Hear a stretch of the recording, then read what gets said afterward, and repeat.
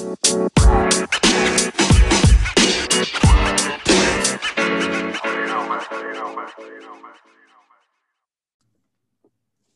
right, folks, welcome back to the Be the Bright podcast presented by Ridge Supply. My name is Matt Hawkins.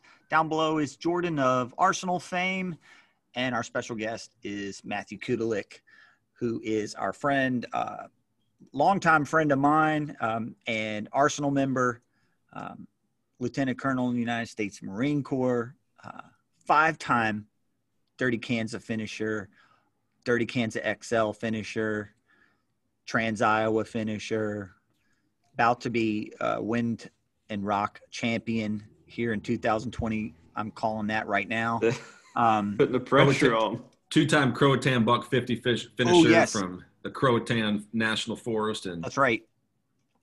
Yeah, so Eastern North Carolina.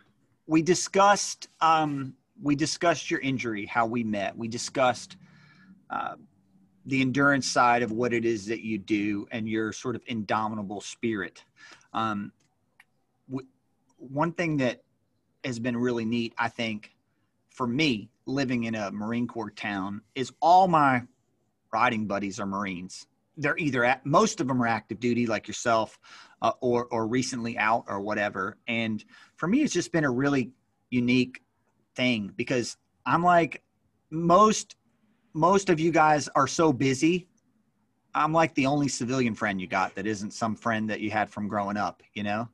But I think it's really neat because you were there when Ridge Supply started, and have seen it kind of all the way through.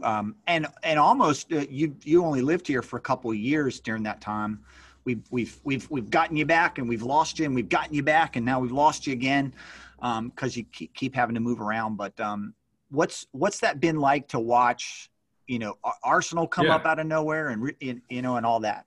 Well, I do have a unique perspective because, I've known you before this even started. And really, Ridge Supply started before it started because you've always been a man of ideas. So when we started that Moonlight Hunt Club, we used to ride at 4:35 in the morning. We still do. And so you literally created a T-shirt that said the Moonlight Hunt Club, hashtag MHC. We used to take photos. And you were always creating, designing stuff, kit, ideas for this or that. And then when you got hit by the vehicle, I'll never forget where I was at. I was commuting back home from my work to my house, and I got a text message right there in Sneed's Ferry saying that you'd been in an accident. I got it from one of our friends, and then I was thinking about you the entire way home. So Ridge Supply started from that, and to me, it's an amazing testament to what one individual can do if he is passionate about it, commits himself to do it, and does what he loves to do. So it started with nothing. And then, I remember the first sock that you released. I'm like, I don't know where, how long can a sock business last? How unique is it? It's going to run out of patterns. He's going to run out of ideas.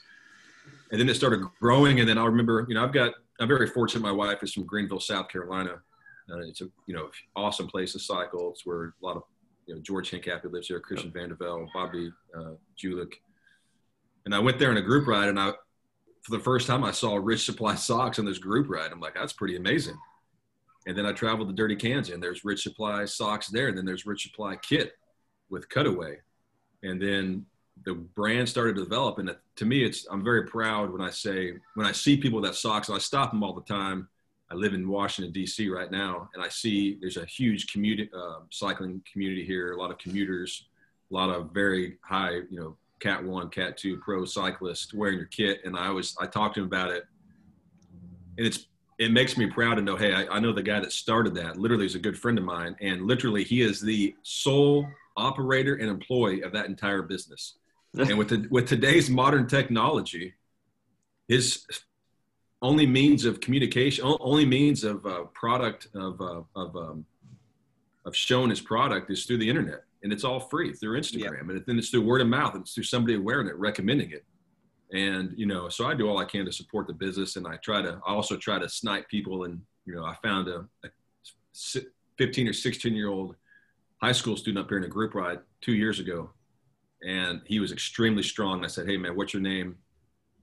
And he was wearing some of your socks. And I was like, look, I'm going to have that guy, I'm going to tell him about you. And I remember you texting him that day and sent him some socks that day, and he just got selected for a pretty good team up here. But, those kind of unique relationships are pretty awesome. And then, it's just great to support the brand. So almost all the races I've ever done, I've worn your kit, the cutaway kit, your Rich Supply design kit, your socks, and you're always open to new ideas. I mean, the bag you just created and designed 2 weeks ago, the very first race we did in North Carolina, we drove up there and we talked about a bag, a cycling kit bag, because the one you recommended was a Patagonia bag. And here it is 10 years later. I'm like, man, it took you 10 years to really design that bag, because we talked about it on day one. Yeah. But your ideas are endless and they're pretty fascinating. It's just, even though I've been deployed overseas on several occasions, I have friends all over the globe, and I see your cycling socks in those countries. I'm like, man, it's kind of emotional actually to see what one man can do starting out of his garage in Cedar Point, North Carolina, and the impact he can have globally. Dude, I'm gonna have to cut all this together. This is my testimonial right here. Like, let's just stop it right now. Hey, like I mentioned off the camera here, I placed $27 orders for bandanas, and I get $450 worth of kit. So I owe you some. Well, one thing that you're obsessed with red. I don't know why, but like. You're a hater of red. Well, I mean, he is a red hater. He is a red hater. Every time he makes a design, I'm like, well, that would look good in red, white, and blue or black. Red and black, Matt. The three every time. The three biggest colors in cycling are white, black, and red, and they're everywhere. And of course, Marines, they love their red too, and so. Every time I do anything, he will text or put a comment on Instagram. Well, if it was red, I would get it, and it's to the point now where I basically might even ban red, just in general, just to spite him. But or I should just come out with like a red bag and charge him like $2,000 for it, and he would probably pay it. So, but no, dude, I really appreciate that. You're right. It did start before the accident and before a lot of things. It started in the way that like, I've been very fortunate to have groups that are friends, and not just, teams or people you're kind of stuck together. And that group that we had, with you, me, and Josh, and Brett too. Brett was the silent assassin that was with us, all the time. And, those guys just had that. We all had this like mindset to go do something ridiculous. And it was a way that everybody got stronger and better. And, I still seek that out now, or try to create it, because it's awesome to have other people that are just dumb enough to get up at 3:30 and go ride. So I appreciate you guys being there. But what you're, and to conclude this aspect of it, what it really taught me was the fact that, to pursue your dreams, your goals, your passions and desires. Because I know prior to Rich Supply, you had a not so envious job. It's pretty lucrative. You made good money on it. But I remember we would have 2-hour-long counseling sessions on our rides about the frustration you had dealing with people, dealing with the challenges of it. And you always, I just can't, I don't think I'm going to stop it, quit. And then this accident happened. It was like the light bulb went off in your head. Hey man, I only live one time. That's kind of the light bulb that went off in my head on 5 March 2010 when I almost died. It's like, look, I only live one time. I got to stop messing around, pursue my goals, dreams, desires, and commit to it. Because honestly, even if you're making $1 million or whatever the case is, and you're not happy, then what's the point? I mean, you got to be happy. You got to take care of your family. You've got to be, enjoyable to be around. And sometimes you're in the wrong situation. It's not good. And, I admire you for that, because you did walk away and you started this literally in your garage. I remember the first time I went back in there, you had a few Tupperware containers, you get your first sock. It started in my den, in my den on my kid's desk, well, and, the one thing I do want to say to people that are like, cause I've had a lot of people be like, oh, well, you did it. Well, then I can do it. And I didn't do anything, I just made a sock and tried to figure out a way to sell it. I didn't like start out with the dream of this or, of anything. I literally just, put one foot in front of the other and found that I was enjoying it, and kept going. And, eventually your competitiveness kicks in, your whatever those things are. And I'm not alone. I talk with people, even people on this podcast. I talk with people that are trying to figure out what to do with their careers and find something new. And I certainly don't have the answer, but I do say to people that, like, if you're doing something you genuinely enjoy, and you can somehow get the magic to happen where it's actually supporting you, or at least not making your life worse, just keep doing it. Because if you got to go to a job to stay secure that you don't like, at least you can do something else in your part-time, your side time, your night, your weekend, or whatever that brings you joy. And that's kind of how this started. And I mean, it's a lot like with what we did with Arsenal, where it was just an idea. And you were one of the original Arsenal members, and you stole my question, Matt. Go ahead, Jordan. Kick in there, buddy. I was going to say you were one of the original Arsenal people, and so I was kind of curious. I guess 5 years in now with Arsenal, Matt? Mm-hmm. Yeah.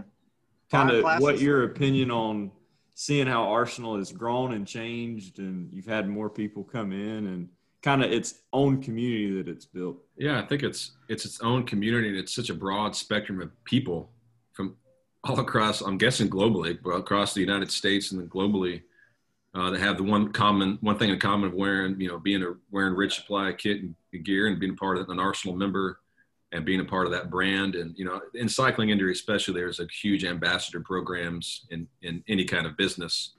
And it's just neat to be a part of that one. It's kind of unique as well. And that, there's so many Instagram posts. It's kind of daunting to keep track of, but it's not just one aspect of the cycling community, which I think a lot of companies, they hurt themselves by branding themselves as only, road specific branding of whatever.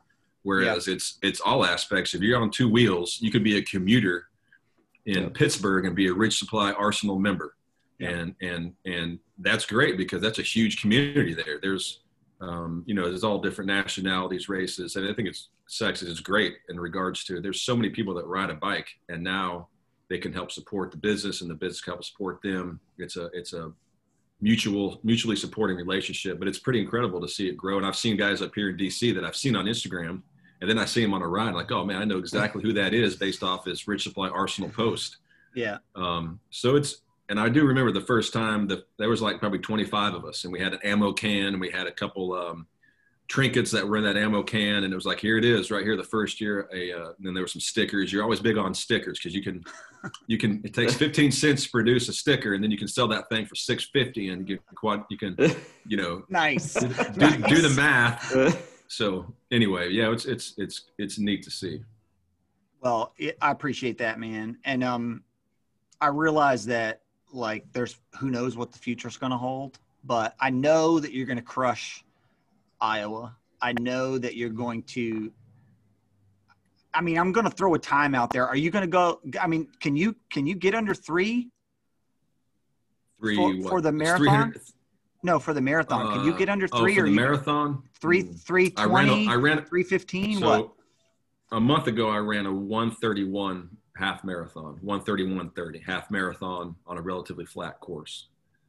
When I did that, it took me 10 days to recover, because when you go past that red threshold, it's tough. So it depends where I run it. If I go down to you and run on the coast where it's extremely flat, I can get sub 3:10, I believe, if I have a good race and good support. If I run it up here in a hilly environment, it's going to be below probably 3:20. I think is realistic. My fastest marathon ever is 3:19. So I thought, man, and my nutrition's honed. I don't want to get nutrition, but I think I can get below 3:10 if I really focused and I didn't cycle. The problem is my fatigue level is through the roof right now, because last week I cycled for 14 hours or 13 hours and I ran 33 miles. So my fatigue level is in a stratosphere, and I don't know what I can do until I recover and rest for a week or two.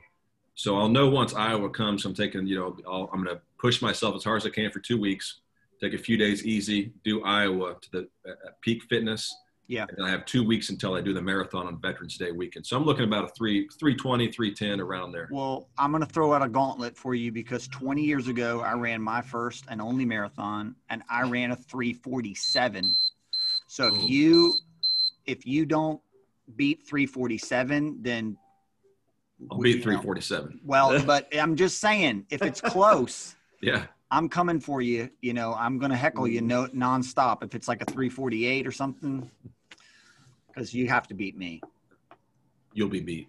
I don't even think my feet got off the ground. I was like just shuffling like this. That's right. The last 6 miles for sure. Yeah. Yeah. Those are the worst. I knew when I did that, I'm not going to do it again. Yeah.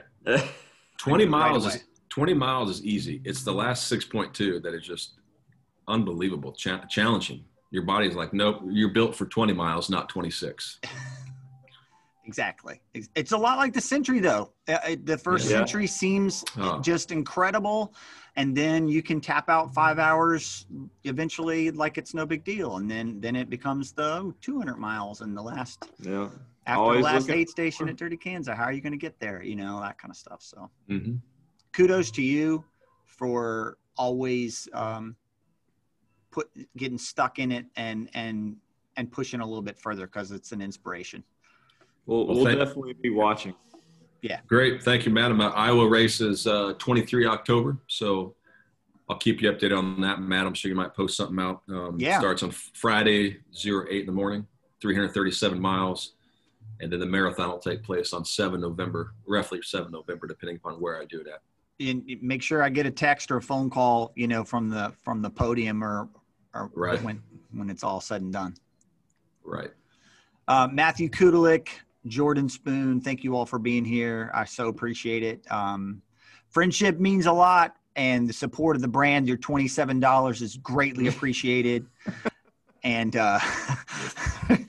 Godspeed on your upcoming endurance spectacles. All right. Sounds good. Thanks a lot for having me, Matt and Jordan. I appreciate it. Peace. Episode 35. Woo, 35. Boom. Be the Bright Podcast. We're coming at you soon.